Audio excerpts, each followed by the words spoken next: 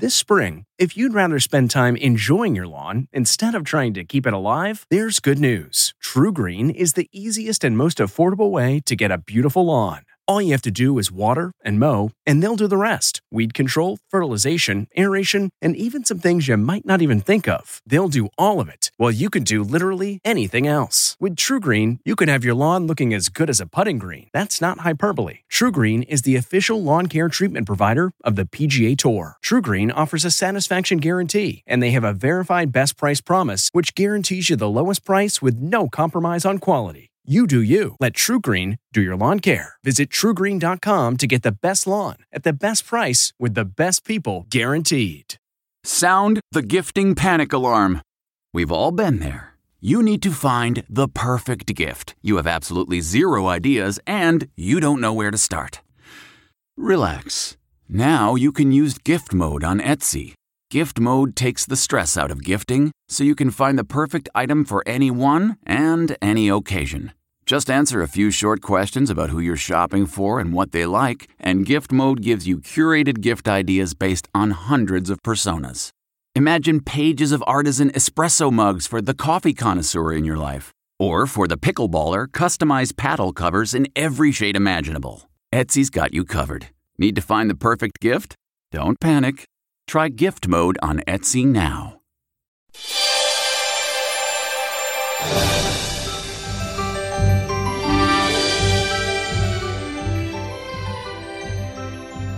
Welcome to the holiday special from CBS News Radio. I'm Gil Gross.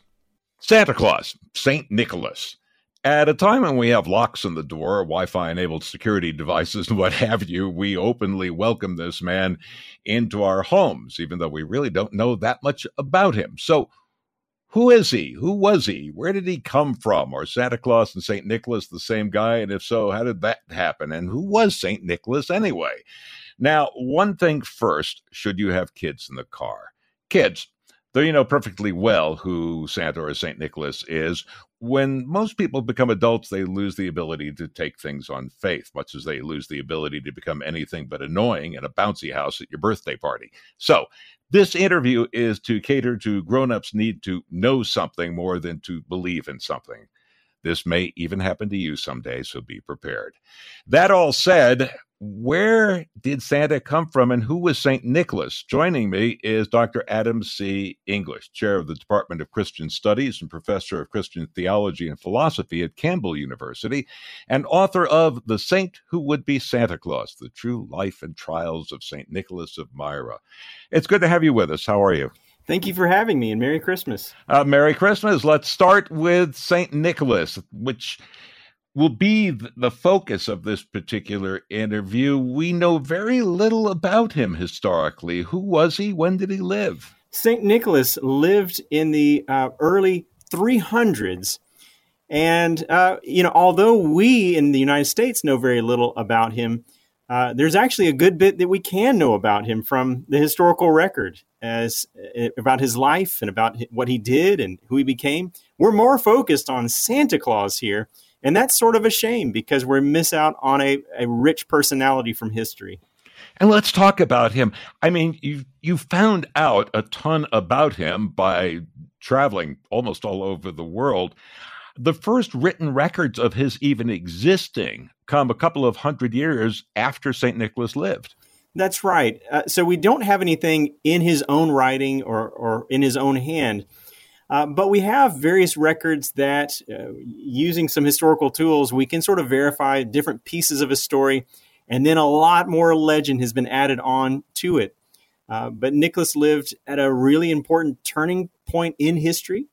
He was a Christian pastor of his area there in Myra on the southern coast of Turkey, and he was at a moment when Christianity was going from a persecuted minority religion to one that had the support of the empire, the Roman Empire behind it.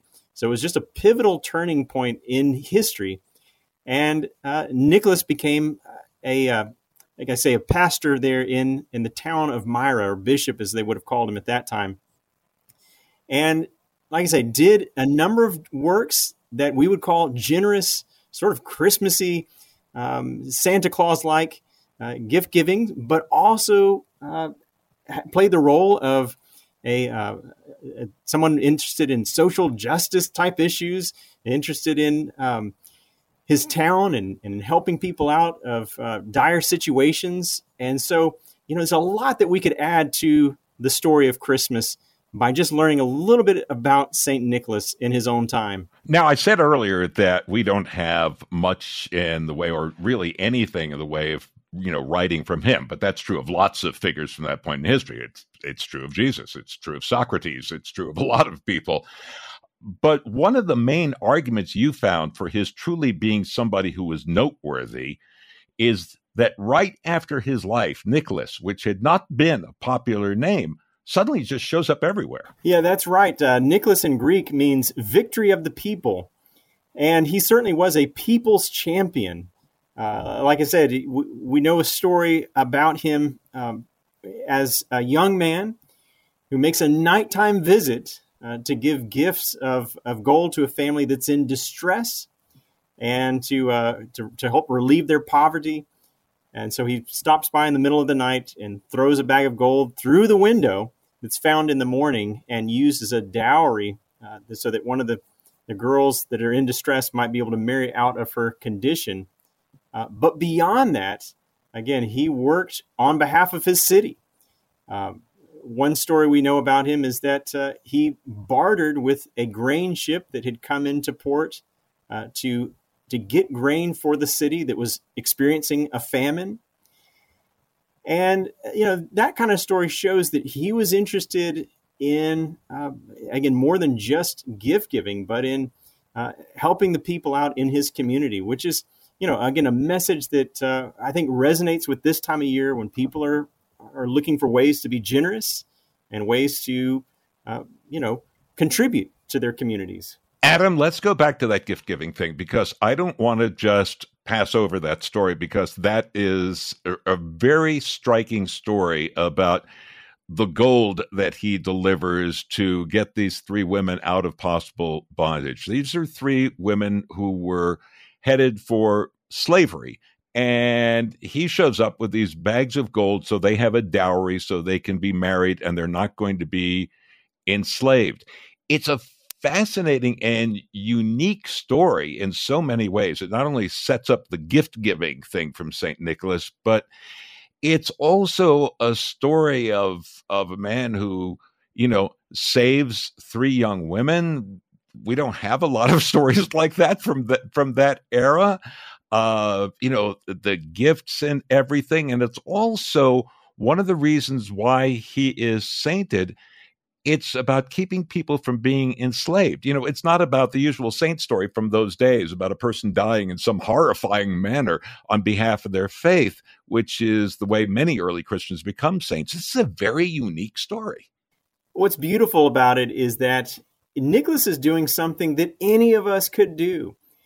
He learns of this family that's in distress, and they're considering, as you say, selling off the children, the daughters, one by one into slavery, into some kind of prostitution. And Nicholas decides to intervene.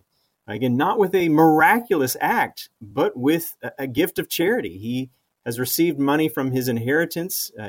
His parents had recently died in a plague that had gone through the area. And he decides to act on that and to help this man out. He doesn't want credit for it, so he goes in the middle of the night to deliver his gift. And when he sees how the man uses the gift to help one of the daughters marry out of her condition, he returns a second and then a third time with it. And you can see in there the origins of the Santa Claus story. As this story gets told and retold, people will add different dimensions to it. In one version, Nicholas shows up and the windows are locked. And so he drops the money down the chimney where it lands in a stocking that one of the girls has hung by the fire to dry.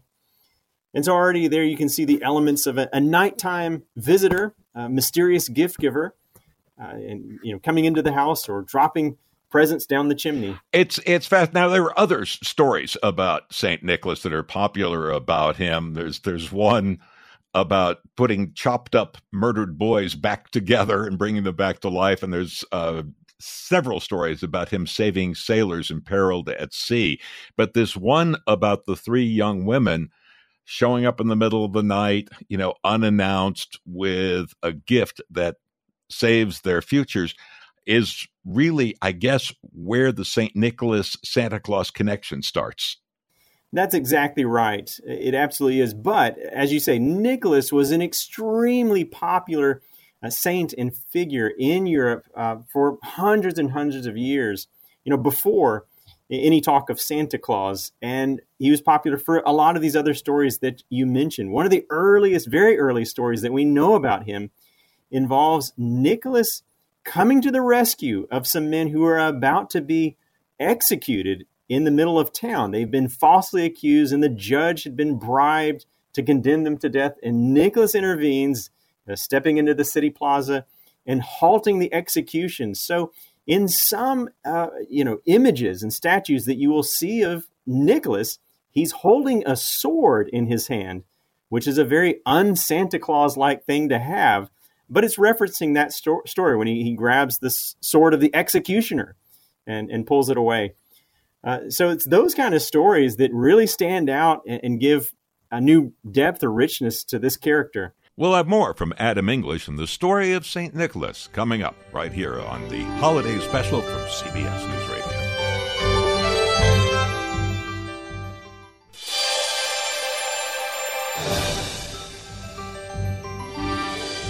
Welcome back to the Holiday Special from CBS News Radio. I'm Gil Gross, and we've been talking with Professor Adam English about the story of the real St. Nicholas. Now, you were talking about him being the saint of Myra, and in fact, that's in the title of your book, The Saint Who Would Be Santa Claus, The True Life and Trials of St. Nicholas of Myra, and we'll get back to Myra in a second, but I love this line. I saw one interview with you where you said, he's mostly buried in Bari, Italy. Where's the rest of him and why? That's right. In 1087, his body was exhumed and removed to Bari, Italy, which is on the eastern coast of Italy, down near the heel of the boot. But the sailors who grabbed him in haste, and so they left some bones behind. The Venetians came along and scooped up the rest. So there are some fragments at a church in Venice as well. But he has been removed from his original burial place there in Myra, although, the church where he was buried still exists, and it's still a very popular tourist destination for tourists, especially Russian tourists who love to stop by the church and see the tomb. Okay, now, if you go to that tomb, where he mostly is now in Italy, which is under a church built around 1100, there's no Santa Claus representations at all. In fact, you'll probably mainly bump into Russian tourists because his popularity in Russia, having nothing to do with Santa, survived even communism. Yeah, that's exactly right. In Nicholas, even in pop culture, we think of Nicholas as a very Russian-sounding name. Even today, a very extremely popular saint, like you say, surviving communism, surviving even Christianity in some sense. There's an old saying that even if we lose God, we'll still have Nicholas, that they say in Russia. And so you're right. He's an extremely popular saint there.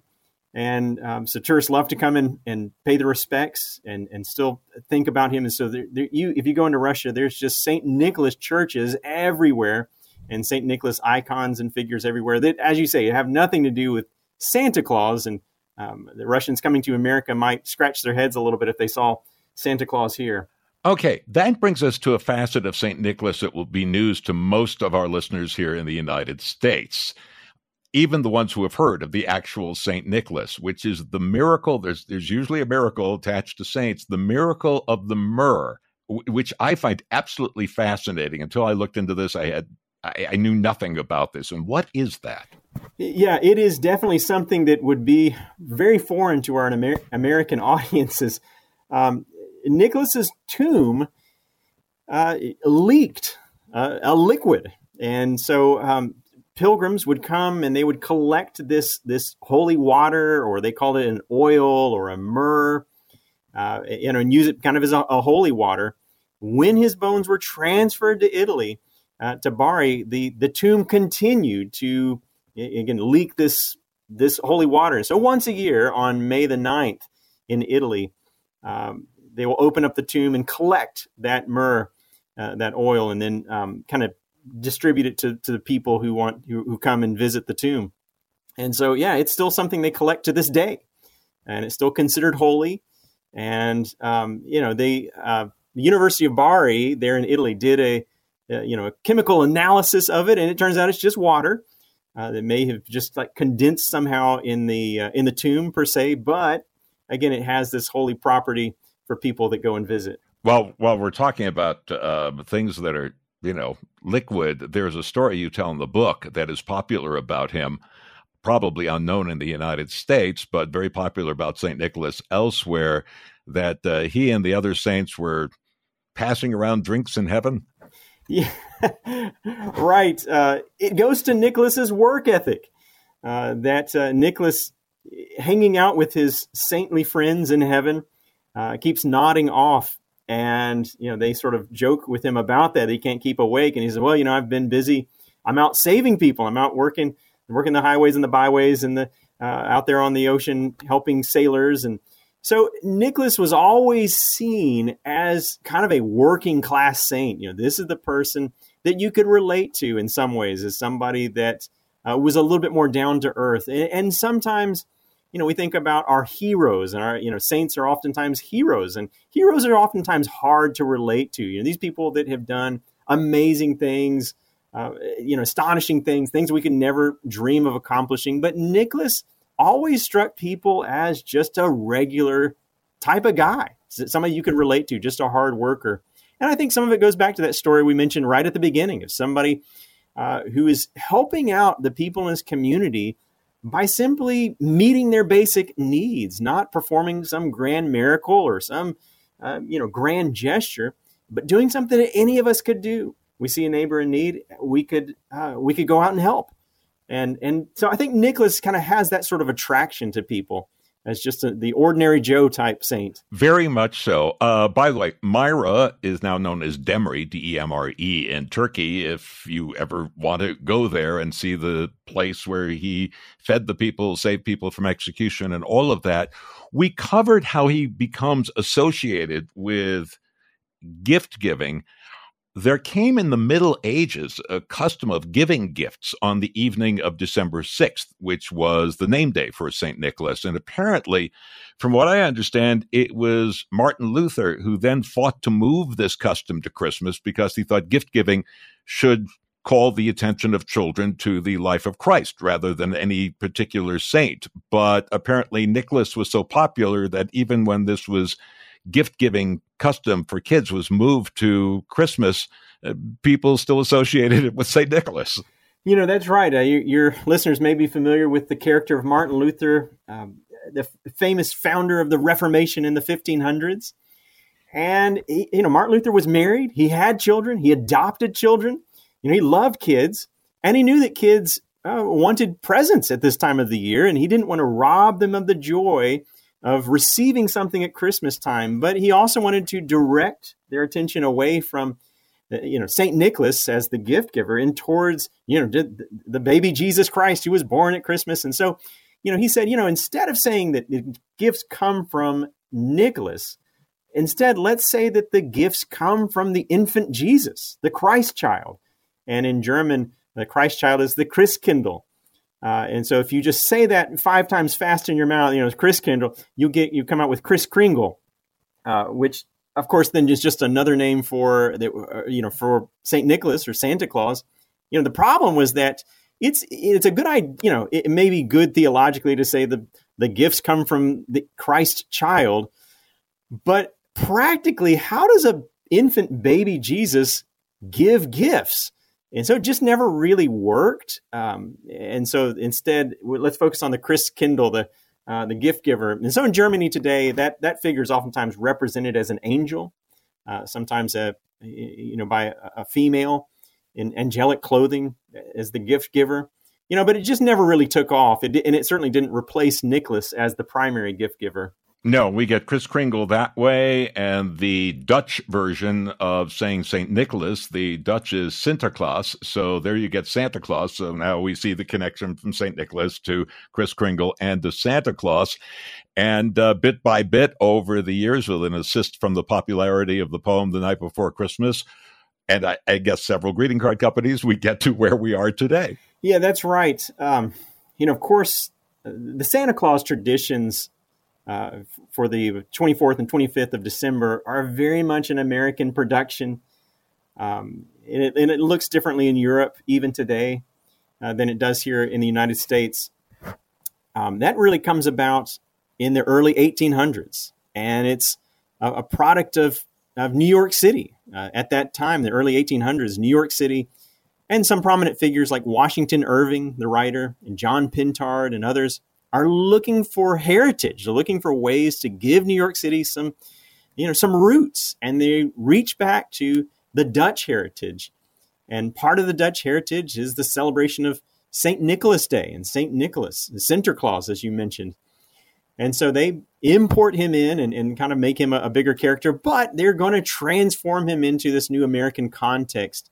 And so he'll lose some of the ecclesiastical garb that is his priestly robes. He no longer looks like a churchly bishop, but instead he looks more like a magical elf from the North Pole. And then, like you say, the Night Before Christmas poem, and then other drawings and representations of him quickly sort of transform him into this gift bringer who is now, again, a magical creature, from the North that comes to us instead of a Christian bishop who is dour and sour and here to judge and parse out gifts and punishments as people deserve. It is a fascinating backstory. And your book brings back St. Nicholas as a figure of interest in and of himself and apart from the Santa Claus connection. Dr. Adam C. English is chair of the Department of Christian Studies and professor of Christian Theology and Philosophy at Campbell University. His book is The Saint Who Would Be Santa Claus, The True Life and Trials of St. Nicholas of Myra. Thank you for kind of fleshing out this figure. And thank you for being with us, and happy holidays to you. Thank you, and happy holidays to you as well. This is the Holiday Special from CBS News Radio.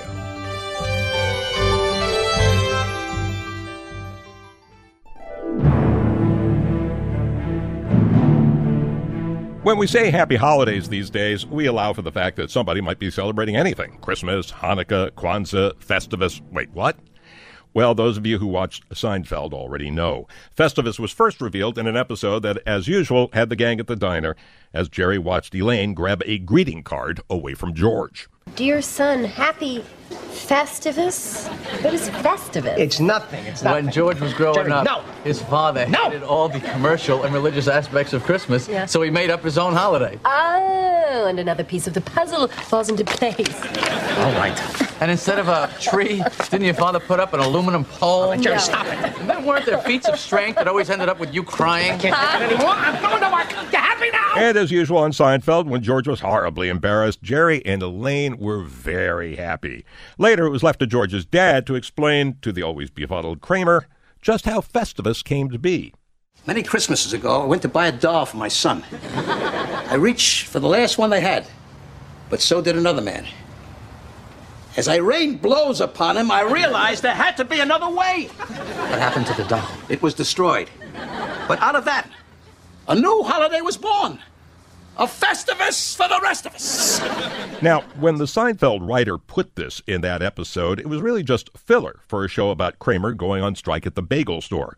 One of the guys in the writer's room, Dan O'Keefe, was explaining how back in 1966 his dad came up with this holiday, but he was reluctant to stick it in this episode he was writing because, as he put it, he considered it the family disgrace born out of alcohol and mental illness and reacting to pressure from articles in the Reader's Digest about how Christmas must be celebrated. Seinfeld's producers convinced O'Keefe it was great, in part because they believed the best of the weirdest things they put in the shows came from real life, not stuff that they made up. Like the things George's dad, played by Jerry Stiller, explained to Kramer about how a Festivus celebration would go.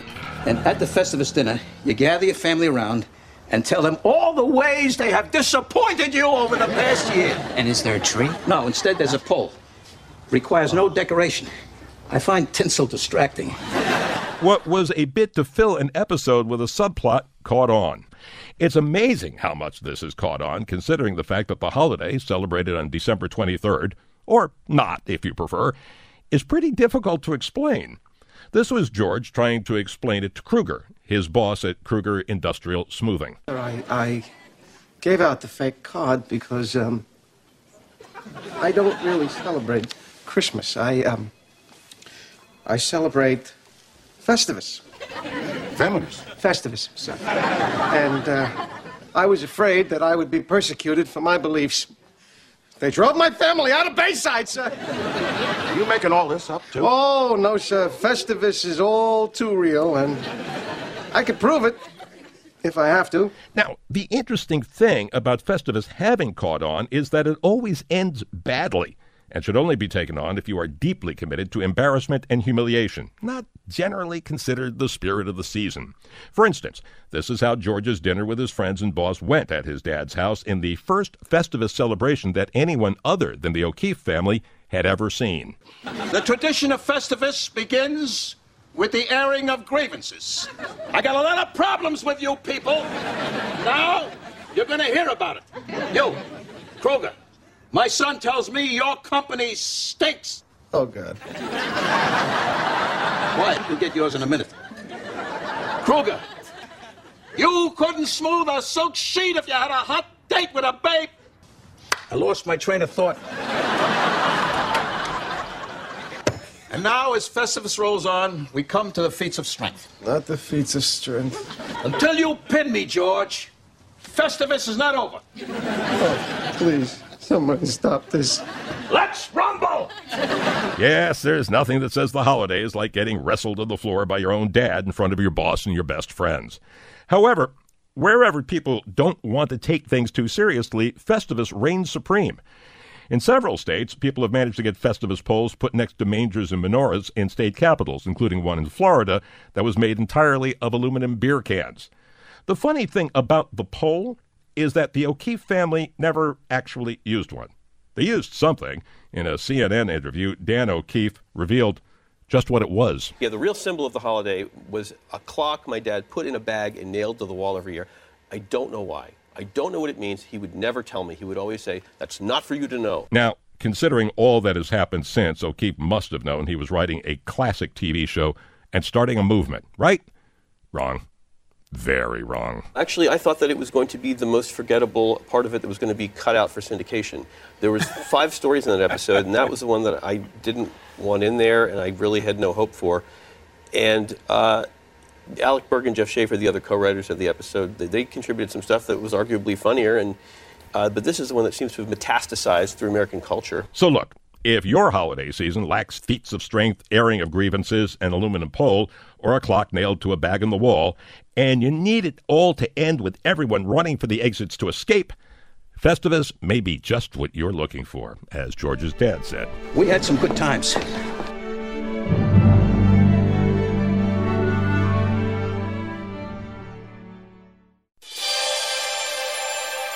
Welcome back to the Holiday Special from CBS News Radio.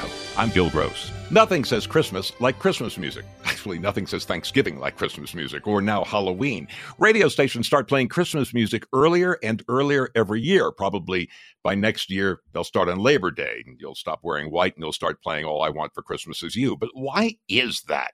Polls show, though, the country is as spiritual as ever. People day to day are less religious, and yet Christmas songs are more popular than ever. Joe Bennett's a professor of musicology at the Berklee School of Music. It's so good to have you with us. What is going on here? I mean, popular music is generally about, people falling in and out of love, that sort of thing. There are a few Christmas holiday songs about that, but for the most part, Christmas music isn't about any of that. Right. It has a strange logic of its own, doesn't it? Christmas music. It has lyric themes that we are happy to go back to every December, or as you say, increasingly every November. And yet the rest of the year, we just want the same old stuff that we've always wanted out of pop. pop. Falling in love and dancing as the main two themes. But at Christmas music, all bets are off. We want something different out of our pop. Yeah, the interesting thing is that though it is a religious holiday, most Christmas songs are not religious. That, of course, wasn't always the case. And, of course, especially in classical music, Christmas music is very specifically religious. Popular songs are about snow and getting presents, and they're loved even in parts of the country where you never see snow and by people who aren't even Christian. Well, right. And I think that's possibly due to, an increasingly secularized society. America particularly is a country of many cultures and religions. And so I think it's certainly true that we see this in the Christmas repertoire. There's very little of it that deals with the Christian faith or the nativity story that Christians tell each other. It's more about holiday music. Most cultures have some kind of a winter festival, regardless of religion. And I think this is partly, like I say, evidence of the way society has become perhaps less religious generally, partly as a result of it becoming more multicultural and inclusive, and partly simply songwriters want to have a hit. So they want to appeal to the greatest number of people possible, regardless of faith, culture, or no belief at all. What's interesting is both how these songs hold up as songs and as musical style. People who would not be caught dead these days listening to, say, Bing Crosby singing anything other than White Christmas will put White Christmas on repeat. It's just loved no matter that the era of his style of singing or this style of writing that kind of song is long past. Still works. Yes, and White Christmas, which is from 1942, of course. How many other songs from 1942 do we still have in annual rotation on Spotify? It's a very small number. And as you say, Bing Crosby was a singer of his time. He had a very specific crooner style that developed in the 1930s as a result of him being one of the first singers to sing quite low in volume and very close to the microphone, which is that famous crooner sound that we associate with that era. But White Christmas, it's an extraordinary song. I use it in my songwriting classes with my students at Berkeley, and we do a lot of analysis of it and actually some other Bing Crosby repertoire. It's 16 bars long. There's almost nothing to it at all. And yet it gets so much into that tiny lyric and bar count. It has imagery, it has rhyme scheme, it has a beautiful melodic rhythm to it, and it gets all that stuff done in about a minute, and then the rest is all repeats. Yeah, and it's amazing that simple thing is what's lasted from Bing Crosby. Crosby actually started out as a true jazz singer, scatting, doing very complex rhythms and things. Those songs are not what he's remembered for at all anymore. And yeah, the lyrics to these songs generally aren't complex either. Mel Torme's Christmas song, which Nat King Cole had a big hit with, which you hear every year on the radio, Spotify, and everywhere else, is just sort of a shopping list of images. And many other songs are just variations of, hey, it's snowing. Right. And actually, the lyric themes are fairly consistent in Christmas songs over decades. So a couple of years back, I did an analysis of the top 200 Christmas songs that were streaming at that point in the UK. And of that 200, 78 had some kind of Christmas or holiday theme. And I found that, excluding the instrumentals, they broke down into 8 broad lyric themes. The main one was home, themes of home. That's family, open fires, gifts under the tree, and so on. Being in love at Christmas, that special someone. Falling out of love at Christmas, dumped and lonely. Lots of Christmas songs about loneliness. Partying, dancing and mistletoe, and so on. A lot of Santa-themed songs. Snow-related, as you say, weather themes and weather-based imagery. And universal concepts of peace on earth. Very occasionally, there are what you might call Christian songs that tell the versions of the nativity story, but not so much in recent decades. Songs like A Child is Born and Mary's Boy Child are very much of their time.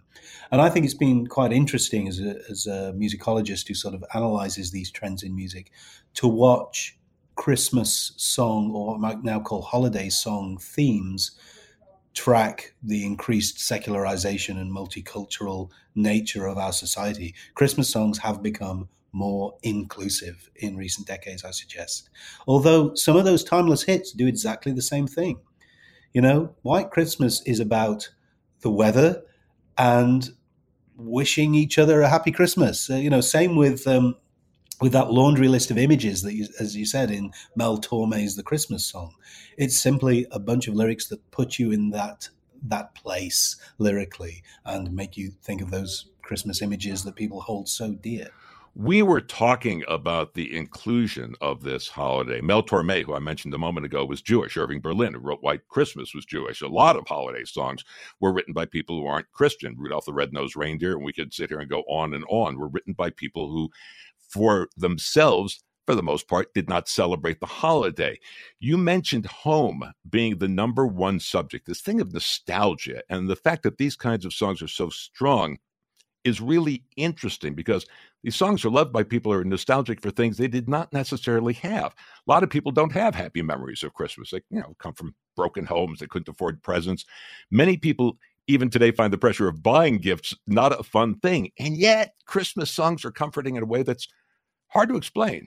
Right. And I think they all present the same idealized version of Christmas homecoming. It doesn't matter what one's own reality was growing up. Christmas is a time, or the holiday season is a time when people often return to the family home. They see relatives that they haven't seen for a long time, perhaps because everyone's got the same week off work. And so it is the most universal theme of that holiday season, regardless of where you're coming from culturally or regarding faith, that you're coming back to that, not only to that place, but also implicitly to that time. So we tell ourselves that maybe slightly romanticized story that, all families get along at Christmas and we shower each other with gifts and we have a lovely time. It's also a curiously analog experience. People don't talk about, playing on the PlayStation at Christmas. It's going back to a simpler time, which I suggest is why, along with that early repertoire, the Bing Crosby being an example, that the time when a lot of nostalgic Christmas imagery comes from is a sort of mid-20th century period, certainly in the songs that are targeted at the US and the UK market, which is the ones that I've analyzed the most. We'll have more in a moment from musicologist Joe Bennett on how Christmas songs are written to make us love them so much in just a moment, right here on the Holiday Special from CBS News Radio. Welcome back to the Holiday Special from CBS News Radio. I'm Gil Gross, and we've been sitting with musicologist Joe Bennett from the Berklee School of Music. So when we did the repertoire analysis of those top 78 Christmas songs, one thing that we got out of it was a word cloud. So we put all of the lyrics into a big bucket, and that's what were the most common nouns that appeared. And they were as follows: snow, party, tree, Santa, love, home, and cold. So they're all kind of fairly neutral statements about the season and the coming together of families, which I think is one of the things that all pop music writers want to do. They want to be relatable and they want to be universal, and you can't get much more universal than those seasonal themes. We've spent a lot of time here talking about the content of the lyrics of these songs. Let's talk about what there is musically, because you're a musicologist. What do these songs have in common? I mean, I imagine they're mostly in major keys because, it's happy. What kinds of musical things do they have in common? Right. Well, in fact, that is one of the first things people who study music theory it's a simple rule of thumb in music theory that generally major keys are happy and minor keys are sad. I think a lot of people are familiar with that idea.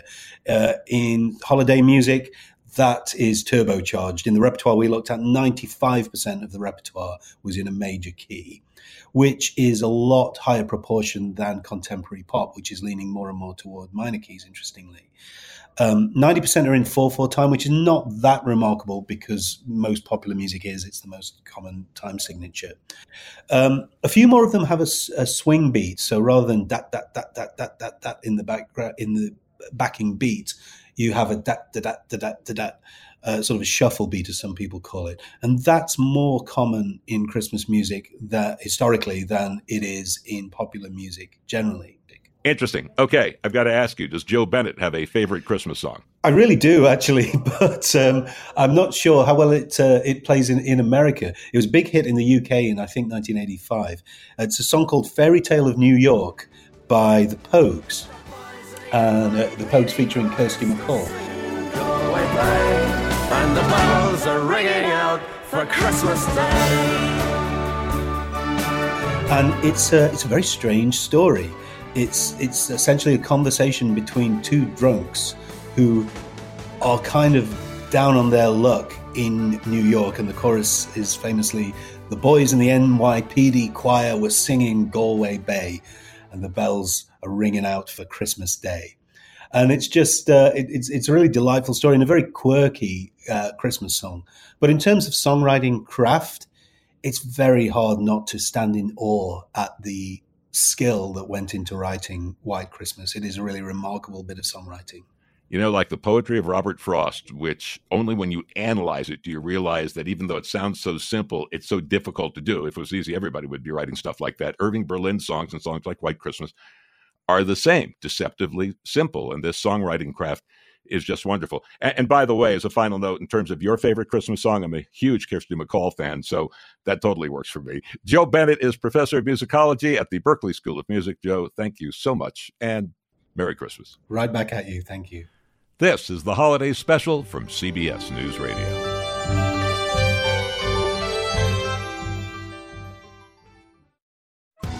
Survivor 46 is here, and so is On Fire, the only official Survivor podcast, and we have a twist this season.